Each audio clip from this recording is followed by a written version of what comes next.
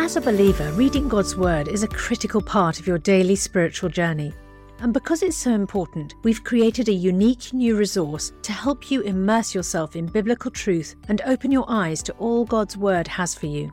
It's a free PDF download called The Word 1-to-1 that takes you on a guided journey through John chapter 1. With biblical text and short commentary, each page provides insights that will strengthen your faith in an easy-to-read guided format.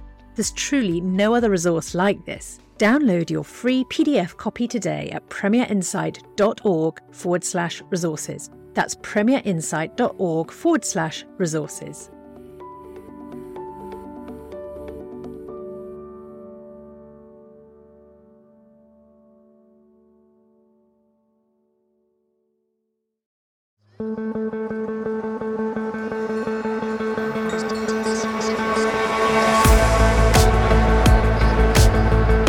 Hello and welcome to Unbelievable, the show that aims to get Christians and non-Christians thinking about the topics that really matter to all of us.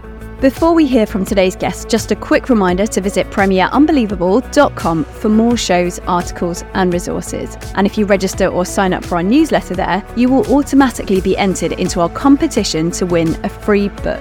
If you enjoy listening to Unbelievable, please do consider rating and reviewing it on your podcast platform. Today we are talking about another important topic, and we would love to hear your thoughts on this, so do get in touch by emailing unbelievable@premier.org.uk. But for now, let's jump in on today's discussion.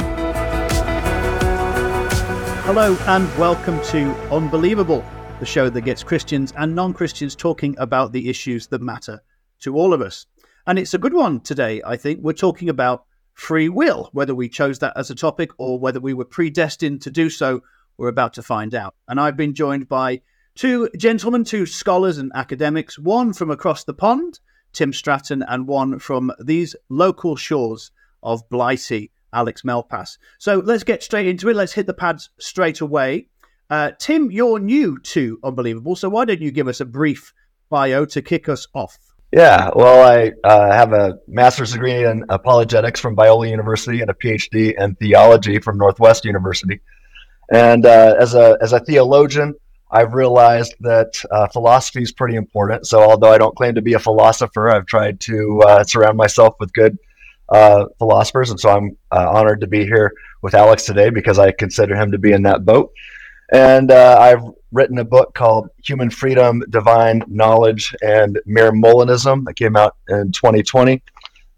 Recently just contributed to a book called Faith Examined. New Arguments for Persistent Questions. And some of the stuff we'll be talking about today is in there. And I'm currently editing a book with 15 philosophers. It's going to be a contribution. Everybody's discussing, all these philosophers will be discussing the the arguments from reason and libertarian freedom. So heavily connected to the topics we're going to be discussing today. If people want to see more of my work, they can watch me and my videos on the Free Thinking Ministries YouTube channel. So everybody make sure to subscribe and ring the bell. And also I have a website called freethinkingministries.com or freethinkinc, that's inc.org. So yeah, I think that's me in a nutshell. Oh, I'm a professor of theology at Trinity College of the Bible and Theological Seminary. Well, fantastic. A very good and extensive bio there. Let's turn to Alex now. So would you like to introduce yourself for the viewers and listeners? Okay, so I'm Alex Malpass. I'm an atheist. I have a PhD in philosophy. I very lazily and occasionally produce podcasts and sometimes blog posts. Published a bunch of stuff in the philosophy of religion recently, the last couple of years. Yeah, that's me. Fantastic. Well, I'm very excited and thank you for both joining us today. So let's get straight into it then. Tim, free will, you've written on this. It's part of your thesis and PhD studies. So give us a defense of free will or otherwise. Yeah, well, C.S. Lewis in his book, Miracles, wrote, reasoning doesn't happen to us, we do it. Every train of thought is accompanied by the I think. And this is really the big idea behind what I've labeled the free thinking argument, that humans are more than mere passive cogs whose mental activity is exhaustively determined by mindless antecedent conditions, none of which are under our control, but rather humans are active free thinkers who have the power to do our due diligence, to be careful and to be more careful while thinking things through, and to ultimately, take our thoughts captive, our emotions captive. 2 Corinthians 10:5 talks about taking our thoughts captive, and Paul warns us then that bad thinking can take us captive in Colossians 2:8. And I think that we're the kind of thing that can do that. We can be careful reasoners and reevaluate our thoughts, and that something or someone else isn't mind controlling us, as it were. So the free thinking argument, or the FTA, has been offered in various forms over the past dozen years. But it's really seemed to evolve rather quickly over the past 2 years, and I think it's grown much stronger. So let me give you one version which forms the crux of the argument nicely. So it'd go like this. Premise 1, if naturalistic determinism is true, then human beings lack libertarian freedom. Premise 2, if human beings lack libertarian freedom, then their rational processes are unreliable to attain truth about metaphysical matters. 3, human beings' rational processes are reliable to attain truth about metaphysical matters. 4, therefore, human beings have libertarian freedom. And 5, therefore, naturalistic determinism is false. So why think the free thinking argument is sound? Well, that's going to depend on how one defines his terms and how one defends his premises. So I guess I should start by defining terms, unless anyone has any comments at this point. Well, let's see how Alex wants to set his stall out in response to that. Very happy to go back and forth on a regular basis. So, Alex, initial response to Tim on that. Okay. So I'm familiar with this argument, and I do think it's very important to get clear on our terms. So I'm happy for Tim to expand on some of those. I guess what... Yeah, so I suppose I'll hold off on offering objections at this point. It feels a bit premature because, like Tim said, we should probably get into what we're talking about there. I'm hoping we can get a sensible definition of naturalism on the table, for instance. Also, determinism, I think, is quite crucial that we're clear about what we mean on these. Yeah, fantastic, because there will be people watching who don't know what we mean by determinism, don't know what we mean by naturalism. So let's go back to you, Tim, and again, if we can start to define some of those terms, that would be fantastic. Right. So the specific argument I gave right now just says naturalistic determinism. Now, I've offered other forms of the argument in the past.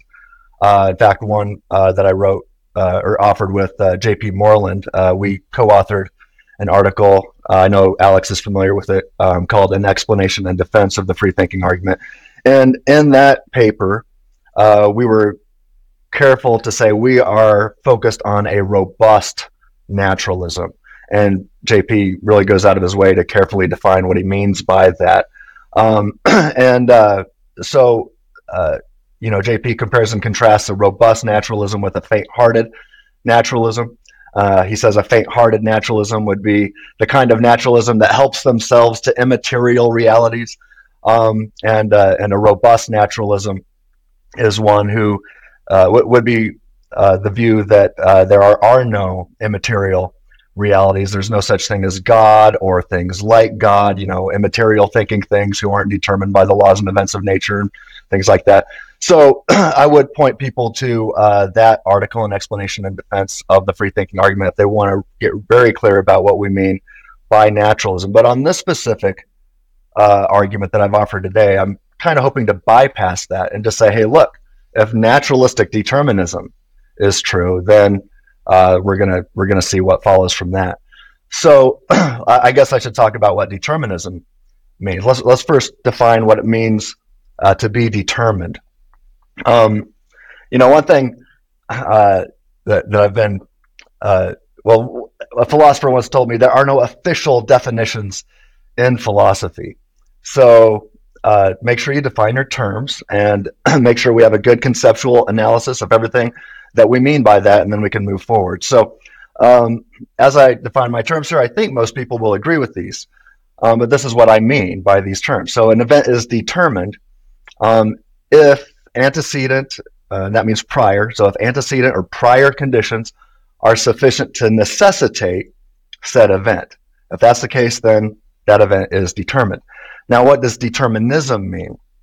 That then typically means something along these lines, that antecedent conditions are sufficient to determine all events. Now, here's where it gets tricky, because if the quantum realm is indeterministic, now that's a big if, that's under debate, philosophers and physicists are debating this right now. But if the quantum realm is indeterministic, then determinism implicator is false. But we can still discuss all things about humanity being determined by antecedent conditions, and that's what I mean when I use the term determinism. I'm laser focused on all things about human action and all things about humanity being determined by antecedent prior conditions. Probably the next term that needs defined is libertarian freedom. When Ben Shapiro and Alex O'Connor had their discussion here on this platform, they used the term free will. They really seem to have libertarian freedom in mind. So when I talk about free will, I mean libertarian freedom, unless otherwise noted. But libertarian freedom, let's discuss that. When or under which conditions is an action freely performed in a libertarian sense? Well, one condition would be when in the actual world, the person could have refrained from performing said action.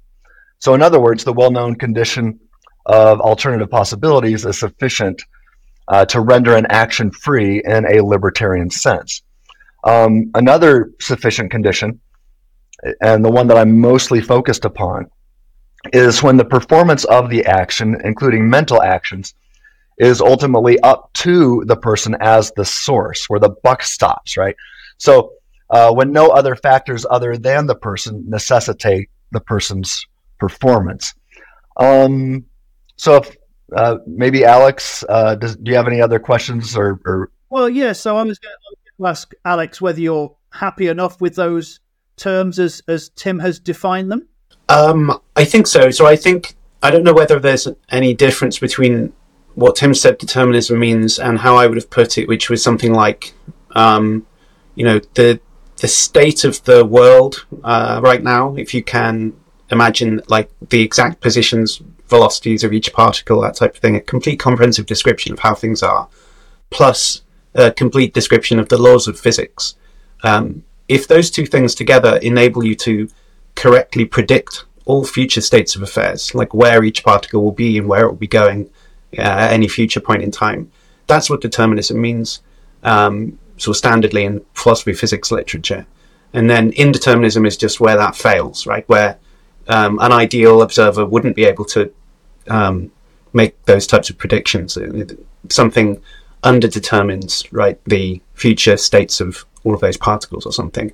So I think that's broadly the same thing that Tim meant. I guess he just didn't mention the laws of physics, but normally that's a crucial part in this because you'd think that the state of affairs of everything right now and the laws of physics are enough to logically derive the future positions of everything. Right? It's a question of derivability in principle. But if that's the same notion, I think that then that's fine. And then in terms of free will, okay, yeah, I think that's fair enough. So we got the two conditions Tim brought up. I assume you meant to say that they were both necessary conditions, not that they were both sufficient conditions, but that seems reasonable. So one of them was that you can choose between alternative possibilities, and the other one was that the buck stops with you, kind of thing. Okay, that's fine. I think I don't believe in that type of free will. So I think that I can offer some reasons why I find that a strange notion, highly dubious in my view. I guess I consider myself to be a compatibilist, loosely speaking. So I think that if it's the case that an ideal observer could predict all future states of affairs, that there's still a notion of free will that's salvageable in that context. So broadly speaking, I'm not sure whether maybe we need to just pick apart a little bit later, but I think what it means for an action to be free is something along the lines of Tim's second condition, the buck stops with me, something like that. Or maybe another way of putting it would be, if my actions are like compatible with what I want to do or something, then that we can say that action is free. But it doesn't matter. I don't need to define exactly what my view is, because it doesn't make any difference. If I'm going to offer some objections to Tim's argument, you can forget what my view is, because it won't play any role in anything. I would love you, Tim, to offer some thoughts in return. Already we have a point of disagreement. Who would have thought it on Unbelievable that we'd have two people of opposing and contrasting views? Why don't you unpack the free will argument in a bit more depth now, Tim? Yeah, well, before I do that, I just want to quickly note, Alex said something about that it's important to talk about the laws and events of nature, I think, something along those lines. And yes, that's true. But I actually spend most of my time arguing with fellow Christians, not with atheists. So the majority of my time is arguing with theological determinists. And they wouldn't necessarily say that the laws and events of nature are determining everything. They would say that the antecedent conditions of God's decree determines everything. And I spend the majority of my time arguing with these Calvinists, who are my brothers in Christ, all right? But I think they're wrong, and I think it's a dangerous view. So I would say, even though Alex is right, that in probably most of the philosophical literature, especially among scientists, they're talking about the laws and events of nature. But I spend a lot of my time talking with those in theological circles as well. So there's more to it than that. So in the sense of compatibilism, if we have a chance, I'd love to get back to that, because I've spent a lot of time arguing why I think compatibilism doesn't work. But like you said, Alex, it's really irrelevant right now. So let me go to defending the premises of the argument that I've just offered. Let's start with premise one. So I'll restate it for you, Alex. The first premise of this version of the free thinking argument is worded in this manner: if naturalistic determinism is true, then humans lack libertarian freedom. So this, of course, is true by definition. I mean, after all, libertarianism is definitionally indeterministic, and naturalistic determinism obviously precludes indeterminism by definition. So if a premise is true by definition, it's not really under dispute. So unless you do have any objections, I'd be willing to keep going. Yeah, I think we can move on from that one. Fair enough. Okay. So if determinism is true, then there are no alternative possibilities when agents are acting. There's really only one possibility, and that's why there's no libertarian free will. Okay, fine. Let's move on then to premise two. I'm going to skip premise two right now, because I think you and I will both agree that that's the key premise. Can you just remind me what it was? If we do. If human beings lack libertarian freedom, then their rational processes are unreliable to attain truth about metaphysical matters. That's going to take a little bit of time to unpack, so I want to go to premise three first. The third premise, human beings' rational processes are reliable to attain truth about metaphysical matters. I think that's affirmed by most people, and it seems to me that if one is going to rationally argue against the premise, then he's tacitly assuming the premise. So indeed, this premise is so intuitively obvious, so basic a belief, and so intimate and dear and beneficial to us that no one, except perhaps the most dramatic of skeptics, would deny this one without a passionate struggle. And it seems that, if we're faced with a choice between either, one, the reliability of our rational processes to infer and attain truth about metaphysical matters, or two, naturalistic determinism, which is a metaphysical matter, then it seems rational that naturalistic determinism should be the one that gets the boot. So this is all, I think, going to come down to the defense of the master premise, which is premise two. Alex, I know you've taken issue with this premise in the past. In other arguments, it was premise three, but in this one, it's premise two. So I guess I'll take a break right here. On that third premise, I wonder what you mean by just to read it as something about you get reliable knowledge of metaphysics or something, right? Yeah. What does that mean exactly? I know what metaphysics means, but like, what do you mean by reliable? I mean, for instance, I guess my spidey sense is kicking in a little bit just because I'm thinking, often people have very unreliable intuitions about metaphysics, right? And why should you think that you've got perfectly reliable, if my brain if I just happen to think, for instance, that I can tell the universe must have an edge to it, right? That's a weird metaphysical claim. I kind of just think people don't have reliable knowledge of those types of things. It's very difficult to get knowledge there. And what you have to do is painstakingly work through complicated arguments. And quite often I think those things terminate in a morass of waffle, where there's really nobody knows what they're talking about after a certain point. So I'm not clear that we have like incredibly reliable metaphysical knowledge. I think I'm probably more inclined to say that we have patchy knowledge about metaphysics, and broadly speaking, more confident I am of my claims about metaphysics the closer they are to humdrum everyday claims, right? Mm-hmm. So if you start telling me what the edge of the universe is like, I'm less and less inclined to think that you must be reliable in that proclamation. Yeah, you know what I mean? Great point. Would the edge of the universe, would that be a metaphysical claim, or would that be a scientific claim that physicists could eventually discover? There you go. See, what even is a metaphysical claim then, right? So there's why we might not have very good knowledge here. It's lots of stuff up for debate. Yeah. So I like what you said. You said something along the lines of, well, what you have to do is painstakingly, I can't remember exactly what you said, but work through. Yeah, you got to work through these things, and that's really kind of what I love. What you said, what you have to do, and so what JP Moreland and I are really trying to highlight here is: are you doing it, or is something or someone else determining you to experience passive sensations of this reasoning? So I think this will start to become clear as I unpack and defend this master premise. And so please stop me if you have questions along the way. This one's going to take a little bit more time. Well, we may need to leave this one until after the break then, Tim, because we've got just a couple of minutes left before the break. But it's fascinating so far. And I wanted to ask you, Tim, your argument is stretched out like a caravan over sort of 6 premises. Do you find those arguments more difficult to defend because it's more likely that there's a weakness, or does it help to have that number of premises?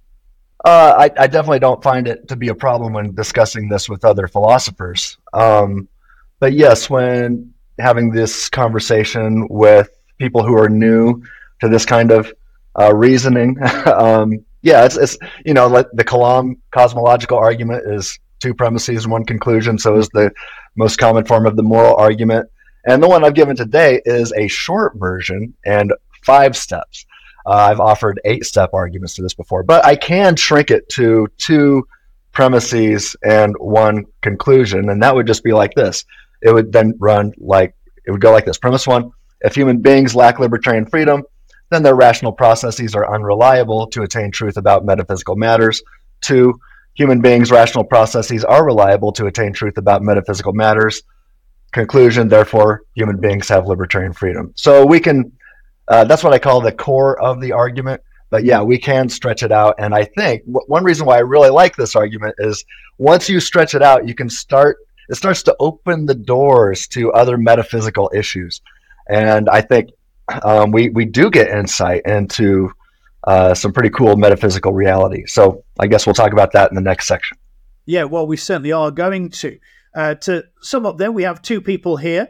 We have Tim defending his FTA, free thinking argument, and Alex, who is objecting to it in the most gentlemanly and scholarly way. We've got lots more to talk about, and we'll come straight back with Alex responding to what Tim has just said. But you're watching Unbelievable from Premier Christian Radio, and we're talking about free will. What do you think about what's happening so far? What do you think about what you're hearing? Why don't you email us, unbelievable@premier.org.uk, and we'll be back for the part 2 after this short break.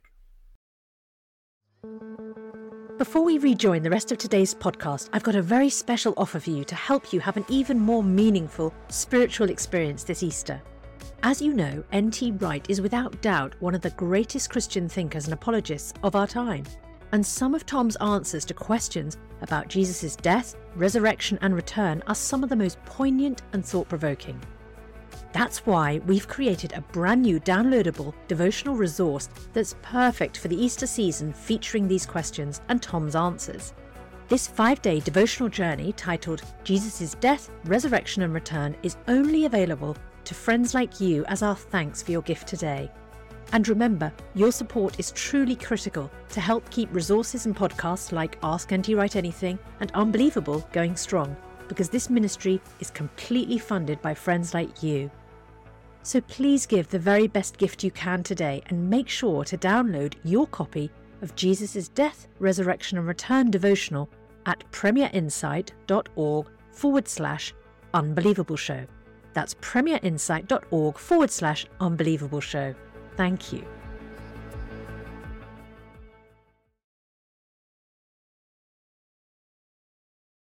Well, welcome back to Unbelievable from Premier Christian Radio with me, your host, Andy Kine. This is the show that gets Christians and non-Christians talking about the subjects that matter to all of us. And today we're talking about free will. We're having a very good conversation. I've been joined by my guests, Alex Malpass and Tim Stratton.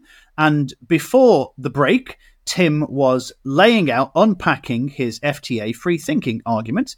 And there's lots more to say on that, but I thought we'd give Alex a chance to respond to the premises as you've heard them so far, Alex. And why don't you start to fire some shots across the bows? Okay, so I'm now reading the argument, which is helpful so I can focus in on exactly what's being said. So premise 3 was human beings' rational processes are reliable to attain truth about metaphysical matters.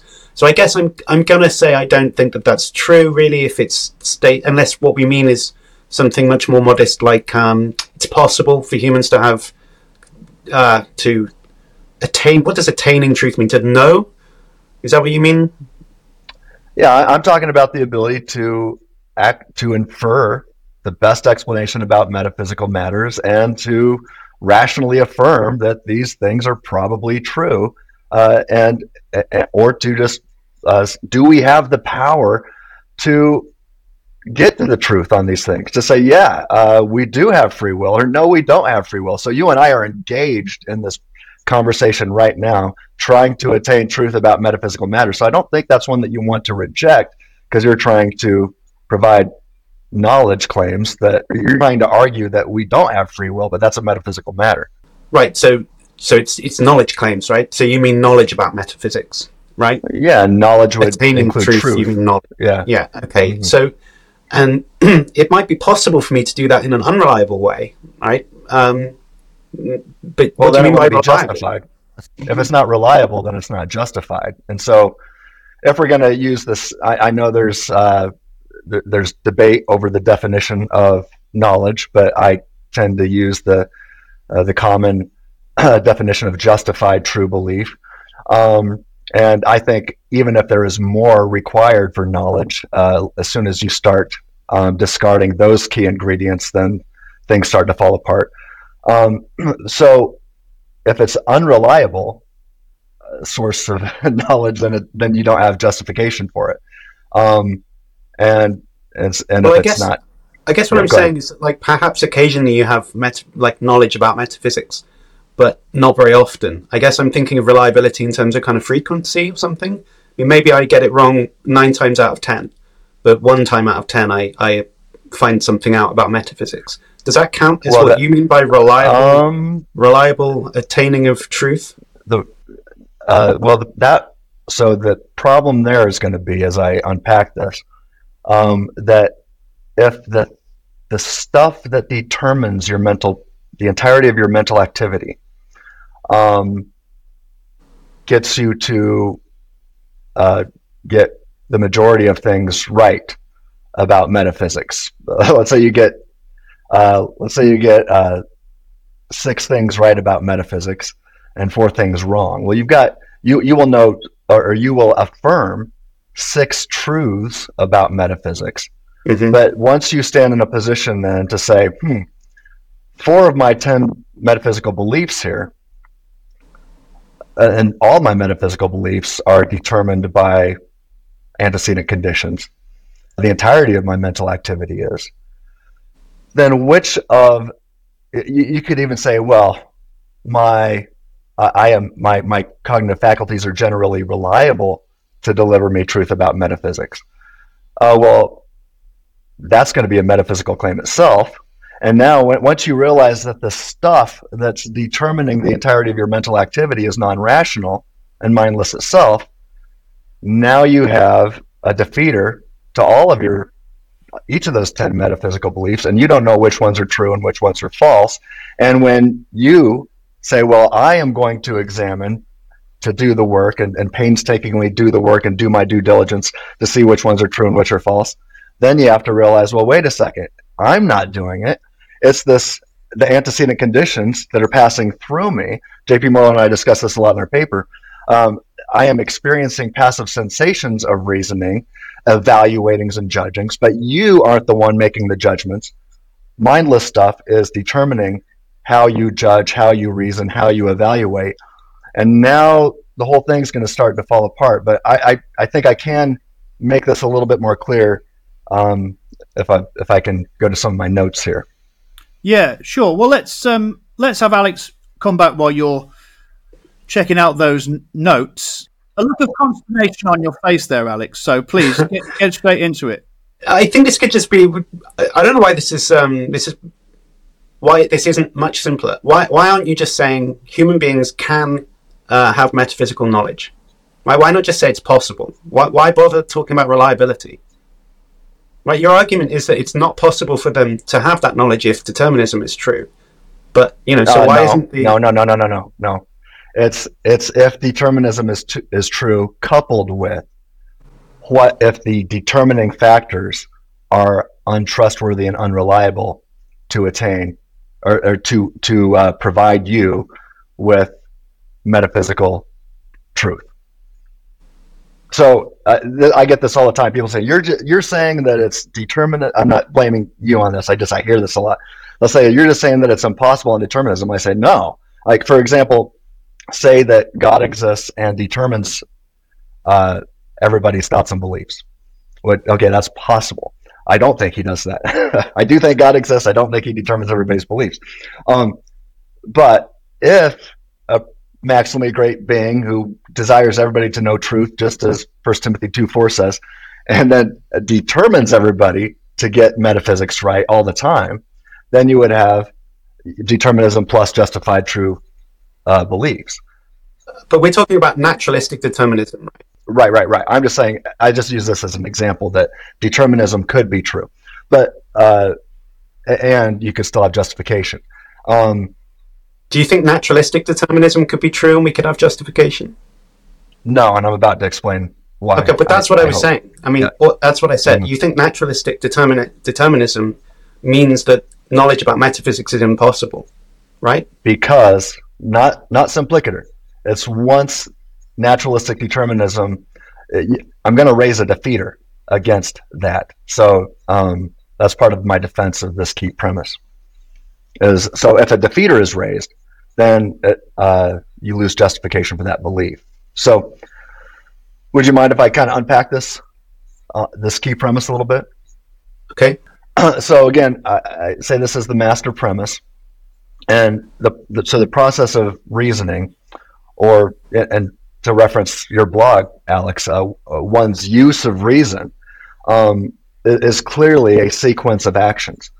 But so the question is this process free, or is it at least sometimes free? Well, so I like to bring in a guy named Phil the philosopher. He's my imaginary philosopher here. And so suppose that Phil the philosopher spends the afternoon weighing the arguments both for and against the existence of human libertarian freedom, which is a metaphysical matter. And he concludes by inferring that humans lack this freedom and that naturalistic determinism is true. But given his conclusions and his beliefs now, Phil faces a difficulty. How can he trust his reasoning or his use of reason? If Phil's reasoning was determined, then he could not have refrained from performing that exact manner or use of reason. And it's impossible that he could have arrived at a different inference or conclusion.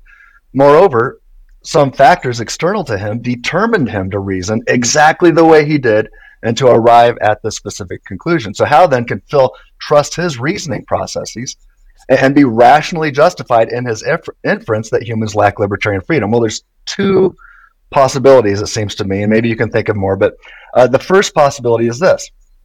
If Phil has good reasons for thinking that the external factors determining his reasoning processes are reliable to determine him to attain truth regarding metaphysical matters, then his trust in his inference regarding metaphysics is justified. The problem here, however, is that Phil would then be led into viciously regressive reasoning because he cannot reason that the external factors determining his reasoning processes are reliable until he has reasoned that the external factors determining his reasoning processes are reliable. So that's a horrid, nasty situation, so it's not a good option. Well, there's another possibility. The answer is this. One, if Phil's belief in the reliability or general reliability in his reasoning abilities to infer truth about metaphysical matters is a basic belief, and two, if he has no defeater for this belief, then his trust in this reasoning process is justified. Now, it seems that the belief in the reliability of human reasoning is a basic belief.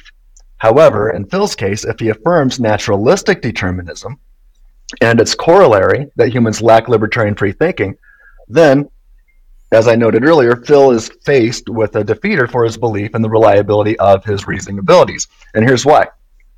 Phil's belief in naturalistic determinism, coupled with certain human experiences, provide him this defeater for his belief. So experience shows, and Graham Oppy has noted this, that multiple humans, including epistemic peers and PhD metaphysicians, can evaluate the same evidence or arguments, but arrive at different conclusions. That we can strongly disagree with each other's arguments, that one's reasoning can be mistaken, and that we sometimes change our minds about an argument. But if these situations are determined by external factors, those same factors appear to be rather clumsy at producing consistent reasoning processes, especially with metaphysics in mind. So why should we trust him? Why should Phil trust his rational faculties on metaphysical matters? Why should Phil think that these external factors have determined him to reason soundly and others to reason unsoundly? What makes Phil so special that naturalistic events, mindless antecedent conditions that know nothing about metaphysics, would determine Phil to arrive at true metaphysical beliefs and his critics to arrive at erroneous conclusions? The difficulty thickens when we consider that if naturalistic determinism is true, then Phil's so-called use of reason is determined by no rational beings whatsoever.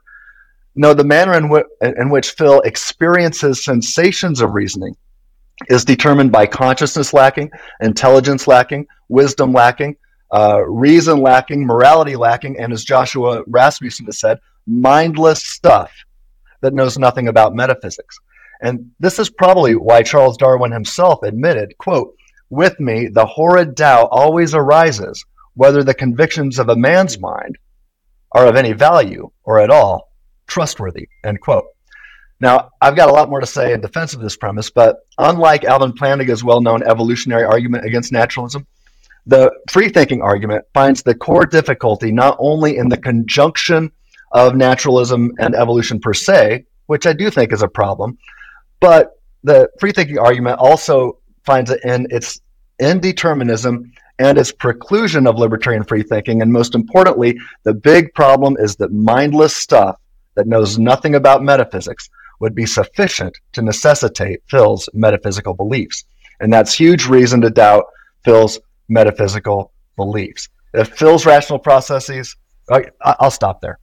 Well, yeah, so that was fantastic. I mean, I wonder if you're watching for the first time or listening for the first time, I wonder how you're getting on with this. It's no picnic, but it is a banquet. So we'll now let Alex, the philosopher, respond to Phil, the philosopher. Okay, so listen, part of the problem with the way you're stating the argument right now, at least in this context talking to me, is that I'm not convinced I agree that that rational processes are in general reliable when it comes to metaphysical claims. So I think I deny premise 3. I haven't been able to pin down exactly what you mean by reliable, as far as I can see. But on one reading of that, I don't think we have particularly reliable, knowledge about metaphysics. I think it's sparse. I think most of the time people believe things that are wrong. Possibly nobody really knows very much about metaphysics at all. So is what you just said reliable? What I said wasn't a claim about metaphysics, though, was it? It was a claim about epistemology. Well, I'm just saying I don't think most metaphysical claims are necessarily true, right? No. But it's not like humdrum knowledge claims. Like if I think, what time of day is it? What's my name? What's my shoe size? I think those types of things are rational faculties are reliable. And if you said, if this argument was aimed at the possibility of metaphysical knowledge, then we wouldn't have this issue, because I think it's possible to know stuff, metaphysical claims. It's just the idea that then knowledge is like reliable. I mean, what does that mean? I guess this is my problem. So maybe if we can, does it make any difference if we just talk about the possibility of metaphysical knowledge instead of the reliability? Because that's the stumbling block for me. It makes me think, I don't know if I think the consequent of your conditional is true. I don't know whether I think premise 3 is true. So what we really want to talk about is the inference in premise 2 rather than the truth of the consequent. Right? So I'm trying to highlight if we are trying to gain metaphysical knowledge, which is why you and I are here right now. This is what we're doing. This is the project we're engaged in. So to say I don't think we can get metaphysical knowledge, I'd have to say, well, why are you here? I didn't say that. I said that we can have metaphysical knowledge, but I'm not convinced that our knowledge is reliable. But because what does that mean? Does it mean I get it right more times than wrong? Like, what do you mean? No. I think I explained. I'm saying that if the antecedent conditions that are sufficient to necessitate the entirety of your mental activity know nothing about metaphysics, then a defeater is raised about your claims about metaphysics, what you claim to know, or anything else about metaphysics. Why should you trust Tim, you're talking about premise 2. You're talking about whether the antecedent conditions allow the possibility. I'm saying premise 3, that we have reliable... Premise 3, human beings' rational processes are reliable to attain truth about metaphysical matters. Bit of a mouthful as a sentence, and I'm just not sure if I actually believe it or not. Right? I have a view. I'm quite skeptical that people have lots of metaphysical knowledge. I'm quite skeptical that people have, reliable, easy to get knowledge. Metaphysical knowledge to me isn't the same as humdrum claims about what my shoe size is and what time of day it is. Much harder to get, much more easy to go wrong. So what do you mean by it being reliable? Well, they're not reliable. Your views on your metaphysical view that I am wrong right now is determined by mindless, non-rational, antecedent conditions that know nothing about metaphysics. And so if antecedent mindless conditions that know nothing about metaphysics determine the entirety of your mental activity, including your disagreement with Tim Stratton, you have a huge defeater raised against what just came out of your mouth. Right, but it just feels like you're trying to drag us back to premise 2. Like you're saying that if libertarian freedom isn't true, then you can't know nothing, right? I'm asking you, what does it mean to have reliable metaphysical knowledge? I raised a defeater as to why it's not reliable, why you should doubt it. I'm asking you, what does it mean to be reliable? Right? It's just a definition. What do you mean? If a defeater is raised, it's no longer reliable.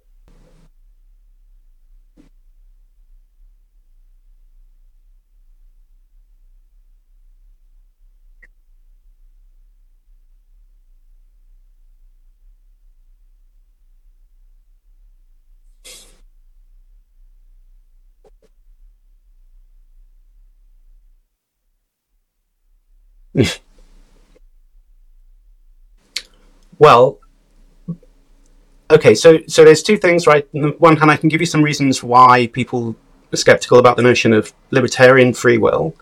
Because like I said, I think I'm not like antagonistic to the idea of free will in general, but there's another notion, compatibilist notion, which is okay with determinism. But the libertarian is making quite a strong metaphysical claim there when they say that something along the lines, the way Tim puts it, is that you, in this rational process, the libertarian has the ability to hold his rational faculties captive and to kind of move them to think something different to what they would have done otherwise if they hadn't kind of interrupted their cognitive process. So I'm like inclined to infer P from Q or something. But Tim's idea is that if I have libertarian freedom, I can just sort of like refrain from inferring P from Q and infer R instead. And it's just like a choice that I can make. That's not it. It's not it? Okay, maybe you can explain what that means then. And I've got to apologize for this. Honestly, this conversation could go on for hours. But what I'm talking about is that the thinker, when I quoted C.S. Lewis, he said, "A reasoning doesn't happen to us; we do it." So we can understand agency then, and what it means for an agent to reason in the following three ways. So the first one, as I say, an agent is an active pilot behind the controls and piloting the ship of reason. And so that means that the manner in which an agent reasons is determined by the agent and not something or someone else. So I'm really focused on sourcehead here. The agent is genuinely in control of the steering wheel, the accelerator, and the brakes of deliberation. And while thinking things through, the agent, the buck stops with the agent, and the agent has the active power to decide if he will swerve to the left, turn to the right, keep going straight, step on the gas, tap on the brakes, or hit the emergency brake and do a 180-degree turn, and then hit the brights and drive more slowly this time to see if they previously missed anything along the way. They can be more careful. And the manner in which the agent reasons is determined by the agent because he is behind the controls of reason, and he's not being controlled or determined or driven by something or someone. He's not being driven by something or someone else if the buck stops with him. If he's the one piloting the ship of reason, then this agent possesses the libertarian freedom to think, reason, and deliberate because the buck stops with him. He's the source. Now, if one is going to reject the libertarian freedom to pilot the ship of reason, then they have to tell us, well, what is piloting that ship? And I say you got two other options here. You can say, well, an agent is merely a passive passenger, tied up, gagged, and sitting in the back seat, merely along for the ride, passively aware, but with no active power to control the ship of reason. And again, as C.S. Lewis said, reasoning doesn't happen to us, we do it. But on this, reasoning is happening to this passive passenger.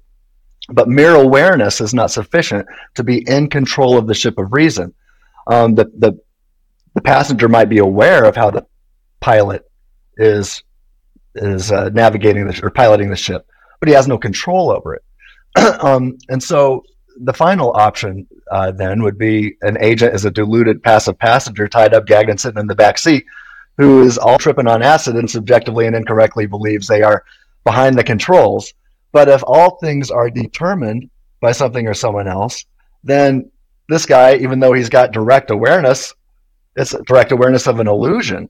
He doesn't have any power. And I say this is really what compatibilism is going to boil down to when we think about reasoning. But anyway, that's what I mean by it. So look, I don't understand how you said no, and I described what you said incorrectly, but it seemed to me you just restated something almost exactly the same as what I was saying. So you talk about the driver of the ship who can decide to turn left or right, right? All I mean is that if we apply that to reasoning, right, then what else could it be apart from, I believe P, I'm going to infer Q from that, but I'm talking about, can you bracket your biases? Can you be aware of your emotional attachment to a specific worldview? Can you take that thought captive to obey truth? Can you be more careful than you're currently reasoning? We are going to bracket, sorry guys, we're going to bracket part 2 of this show and come back afterwards. And there's plenty more left to say. 2 parts down, 1 part to go, and we'll let Alex come straight back and respond. We're having a very substantive conversation. We're talking about free will here on Unbelievable. And if you want more from Unbelievable, and frankly, why wouldn't you? Why don't you sign up to our newsletter? And also, let us know, if you've decided yet, who is convincing you on today's show by emailing us, unbelievable@premier.org.uk. I'm being joined by Tim Stratton and Alex Malpass. I am your host, Andy Kind, and we'll be back for part 3, the third and final part, after this short break. Well, welcome back to our third and final part on this episode of Unbelievable, where we're talking about free will with me, Andy Kind, and my guests, Tim Stratton and Alex Malpass. And during the break, we have reached a point of agreement. So, Alex, why don't you lead us into this third and final part? Okay, good. So I think we were maybe getting stuck on something that wasn't necessarily that central to the argument here, which was the way that Tim was phrasing premise 3, which is the consequent in premise 2, was in terms of reliability. And I think in the break, we've managed to come to an agreement that maybe that doesn't matter so much. And hopefully we can crack on by just talking instead about whether it's possible for people to have knowledge of metaphysics in general, right? And that makes it a lot easier for me to agree, at least, because I think it is possible. It's difficult, it doesn't happen very often, it's not easy, but it's possible. So now I'm agreeing with that premise. And the way I take it, Tim's idea is that unless libertarian free will was true, you wouldn't be able to have that type of knowledge. And I think that we do have some knowledge of that type, but I also don't think libertarian free will is true. It seems to me that Tim's already said this a couple of times, so the general idea is that if libertarian freedom is not true, then there's some worry about my beliefs are being formed by processes that are sort of outside of my head, kind of thing. So antecedent conditions are determining me to believe P rather than Q or whatever. And that is a kind of defeater. Yeah, in his view, that means that my belief couldn't be knowledge because it's not formed in the right way. For it to be knowledge, I have to have control over what I'm believing. And if I'm just being determined to believe P, I'm not in control of whether or not I believe that. So he has this control condition, which he cashes out in terms of having libertarian freedom to choose from a range of things. So the way they put it in the paper is something like possess the power and opportunity to think differently and be a bit more careful to reach true conclusions about reality or something, right? So what does it mean to think differently? As far as I can tell, what they have in mind is to think differently from what they kind of would otherwise do if you're just lazily going along with your prejudices and your intuitions and stuff, and you don't kind of stop and, as he puts it, take your thinking captive, right, in order to sort of steer the ship in different direction than it would otherwise go, right? So that's Tim's idea. If you don't have that, he thinks, then the beliefs that you form, even if they're true by accident, they're not knowledge because they are lacking this crucial ingredient that makes a belief into knowledge. Is that broadly right, Tim? Yeah, I think we're on the same page. Okay, so then, one objection I have to that is that I mean, while I kind of understand that there's a control condition that makes sense to put in now, I don't think that it requires libertarian freedom, right? So here's an idea, here's an example of something to give for people who are not like super philosophically trained or something. So there is a chess engine, a chess AI, right? It's called AlphaZero, which amazingly was trained within 24 hours of exposure to chess, the rules of chess. Didn't see any games, it just played it itself. Over 24 hours, it was able to become stronger than any other, much stronger than any human, much stronger than any other chess engine, the traditionally classical ones. Now, what's going on there is that I think that what's going on there is that AlphaZero is like working out a way of determining what the moves should be. It doesn't have libertarian free will, but it's obviously very, very good at playing chess. Right? It's much better than I am, for instance, even though, according to Tim, I do have free will. And if you think about it, it's doing something that's akin to the belief-forming process. It's a move-forming process. And it's obviously conducting that quite correctly. It's coming up with what the moves should be in a way that's perfectly good. And I think that a human, like, how does it do that? So part of what's going on is that it might, when it's training and learning how to play a move that's not very good, and then think to itself about next time, I'm not going to do that. I'm going to do something better. Right? It's kind of machine learning. It's an algorithm that takes the output of the last step and puts it in as the input of the next step. So it keeps cycling through in that way. A control process could just be like that, right? As long as it might be that right here, right now, I can't believe anything other than P. But if my internal programming, the causal story that produces my beliefs under determinism, so long as that allows me to sort of take the output of my previous step and put it in as the input of my next step, and therefore refine the process, that's a belief forming process that could, in theory, arrive at reliable or justified beliefs, it seems to me. So I think there's a causal story we can tell, doesn't require libertarian free will, and I'm not really sure what the problem is supposed to be with that, or why. I mean, it's not like I'm saying you can't have knowledge if libertarian free will is true. Maybe Tim's story is right about that. I just don't see that it's a defeater for this alternative story that I came up with there. So hopefully that was helpful. Interested to see what Tim says. Yeah, I'm interested to see what Tim says. So go for it, Tim.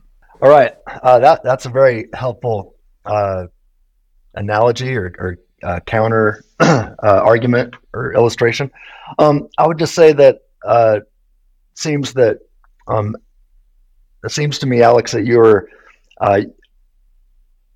using active language. You're saying the AlphaZero is working things out, and it's coming up with, well, it's not doing these things. It's not reasoning. Reasoning is happening to it. And so I would say that computers are determined by rational programmers who desire the tool to emulate their rationality, or to emulate the rationality of the programmer. And I know you're familiar with John Searle's Chinese Room, but I think he does a great job of showing why, the kind of rationality that it's when humans who don't know better examine a computer or a robot, we're like, wow, they're rational. But Searle is pointing out, now they're not doing the same kind of thing. And in fact, if you want to, kind of a humorous debate I had with ChatGPT not too long ago, we had a debate on indirect doxastic voluntarism.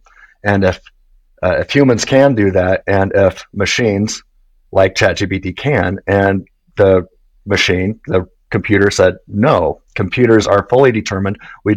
Computers do not have indirect doxastic voluntarism, unlike humans. So we reason differently completely, but computers do not engage in indirect doxastic voluntarism. But I would say I have direct awareness that I can do that, that I can engage in that kind of reasoning. But ultimately, my argument is that the problem isn't just with, it isn't about libertarian freedom.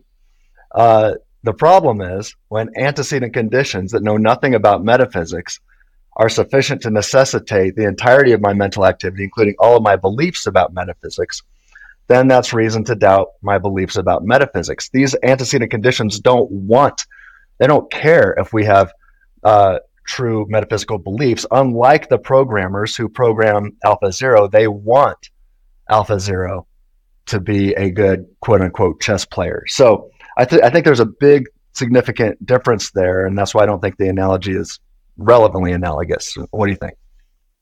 Well, I think that what could be caused by the mindless, as you say, causal antecedents, right, is over millions of years of evolution, right, maybe billions, who knows, right, but however long my cognitive process is the end result of lots of chops and changes and trying things out and whatnot. So we've just got to this point, not because nature wanted this to happen, because in my view, but I think that it could have, we're not just, the machine, my brain that's producing beliefs isn't just going A and then just B and then just C. It's not just like disconnected beliefs that just are popped out, with no coherence to them. Clearly they form a chain where the previous ones are causally related, if nothing else, to the subsequent ones. And I'm suggesting that one way that causal relationship might work is a bit like the way AlphaZero learns how to play chess, right? Which is that the output of previous steps can feature as part of the input to subsequent steps. And in that sense, I can learn or reflect back on what's happening. And therefore it is related to my previous causal like brain states or mental states, right? And that's enough to be a control condition. So it doesn't matter where it came from, as long as that thing is there. I just think I've got a good account of justification. I don't see it that way, because it's not if something or someone else is in complete control of your condition, you have no control over your condition. Now, if you have some control, then something or someone else, these antecedent conditions, don't have total control. And so we're talking about the entirety of your mental activity. And you say, well, I can do this. Well, that's active language. Are you the one that's doing it? Is the buck stopping with you? Or is something or someone else determining you to reason in the manner? And I'm not arguing that you don't do things for reasons. I am arguing, people reason incorrectly all the time. People reason poorly all the time. People do things for horrible reasons and hold worldviews and beliefs for horrible reasons. I know Christians that think that affirm Christianity is true for horrible reasons, right? And I scold them, right? Because I think it's true for good reasons. But I also don't think that appealing to evolution here is going to make a difference, because, as Graham Oppie has noted, if there's one thing that's true about PhD metaphysicians, there's no majority agreement on almost any metaphysical matter. So these trained PhD scholars, metaphysicians, are all over the place. So that's why I said earlier, it's these antecedent conditions are rather clumsy then at delivering true metaphysical beliefs. And so evolution might help you cross the street or have tiger avoidance behavior. I don't advance Alan Flanagan's argument. I'm saying that once you have determinism coupled with antecedent mindless conditions that know nothing about metaphysics, then why should we think that evolution, what is it about these antecedent conditions and evolution that makes you more special than me, that those things would give you true metaphysical beliefs, but not me or the person who disagrees with both of us?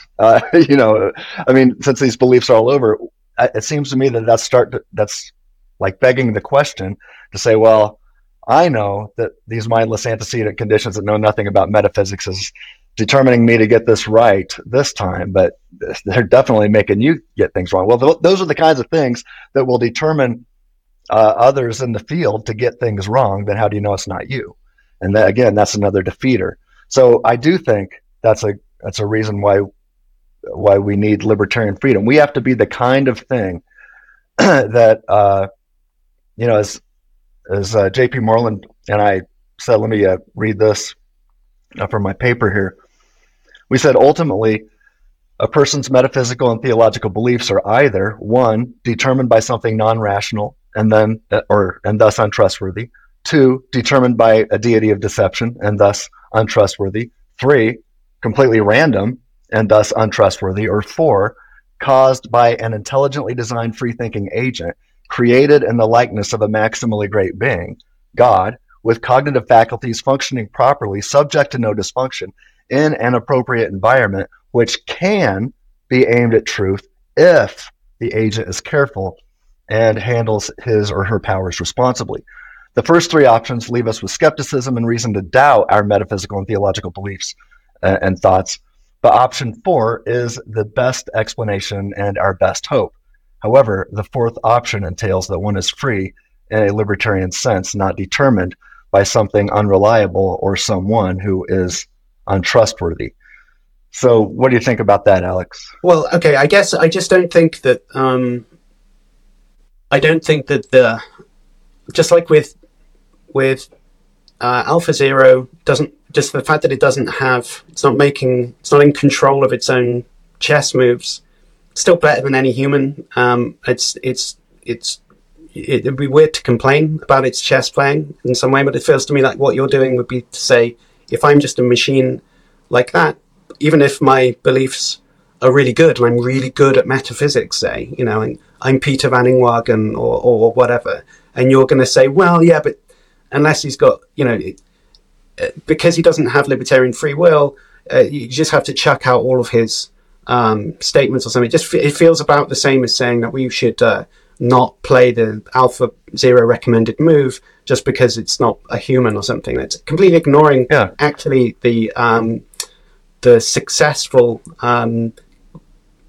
production of how it gets to those moves, right? Which can be explained completely causally. So I think you gave 4 different options there. And I think the first one, if my beliefs are determined by something non-rational, I just don't think that means that I have reason to not trust my beliefs. They could be caused by something non-rational and yet still formed in a completely trustworthy way that's good at forming true beliefs, right, in the right context. And just to go on the front foot a moment, you do think, you think that we should, just to read, an intelligently designed free-thinking agent created in the likeness of a maximally great being. It does strike me that there's a disanalogy between humans and God, right, which is relevant here. You think that we're using our free will to kind of deliberate and pick the best options when we come to make our decisions, to come to believe things. But God, if he's omniscient, doesn't engage in any process like that whatsoever. He's not using his free will to pick between free options. So we're not really like God in that matter, right? So we're unlike God, just knows things. If anything, God is determined to know what he knows or believe what he believes because he just has to believe everything that's true. Right? If any of us is determined, right, that God is determined. I didn't say that there is. Yeah, I didn't say we were exactly. I'm not saying we're exactly like God, but we are like God in the sense in this respect, we're not like God. In that respect, yeah, but I'm not saying that I have to be exactly like God in every respect. I'm saying that we are like God in the sense that we can gain knowledge. Now, God, by definition, because he's omniscient, does not do abductive reasoning to infer the best explanations about metaphysics. He just simply knows it.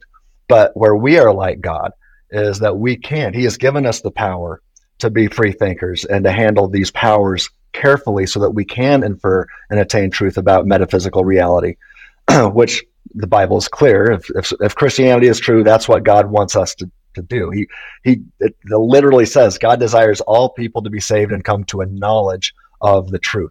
And this is the big metaphysical truths. And so if Christianity is true, we should expect to be the kind of creatures who can do what we're doing right now and get to the truth and gain truth about ultimate reality and metaphysics. But if atheism's true, I don't think we should expect these things. And we have, the mere fact that we have PhD metaphysicians who disagree on virtually everything, we see that if these antecedent mindless conditions determine the entirety of everybody's mental activity, then they're not very good at delivering metaphysical truth. And so when there's look, if atheism is true, it could still be the case that I have libertarian free will, right? Atheism doesn't entail naturalistic determinism, right? So atheism is a different claim here. Well, if atheism, now my argument today wasn't against atheism, it was against naturalistic determinism.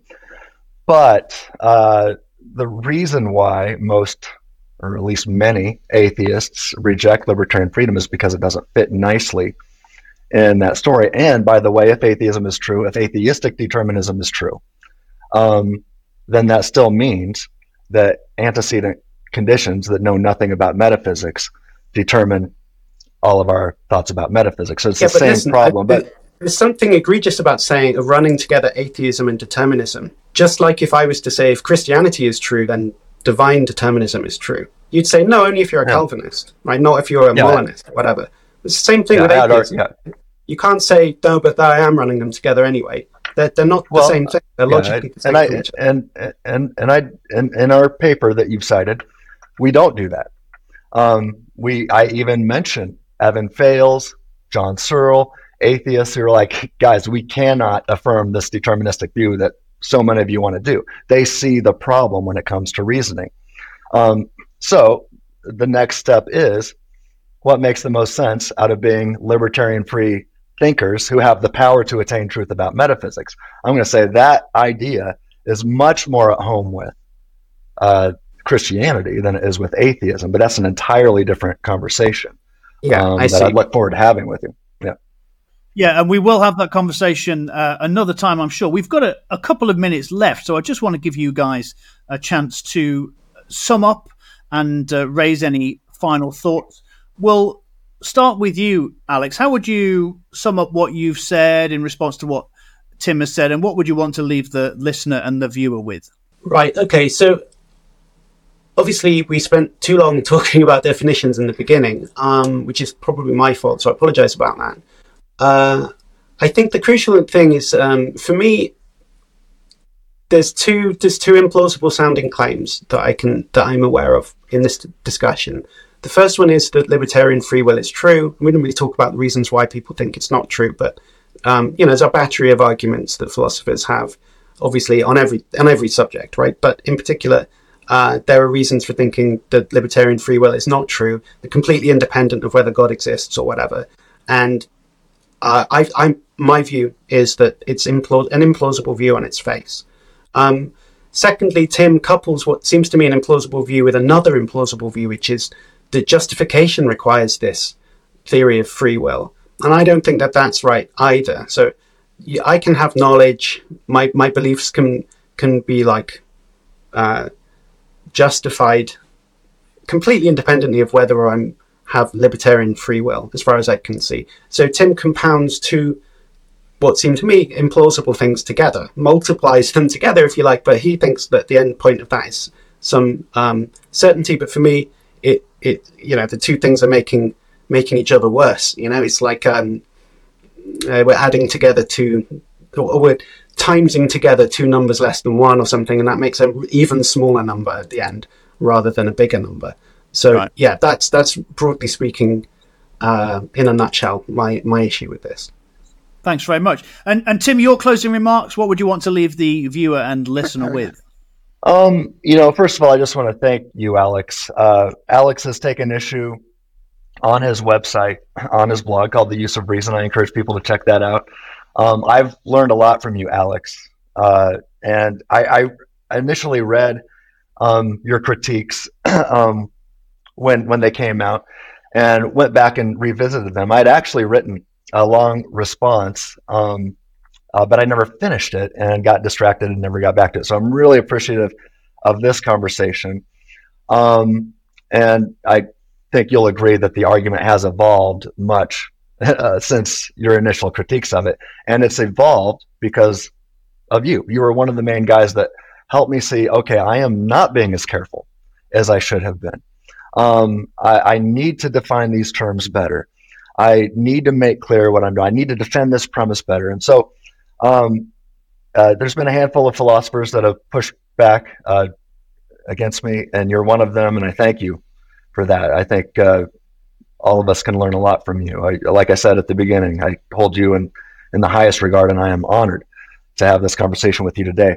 Why I think we have free will is because I do think we have the power to do what we're doing right now, and that we're not just wasting our time, that we can actually gain knowledge about metaphysical reality.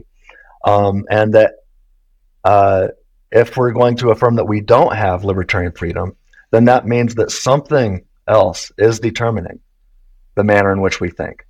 And so if you don't think that you are mind controlled by something or someone else, then you have at least limited libertarian freedom.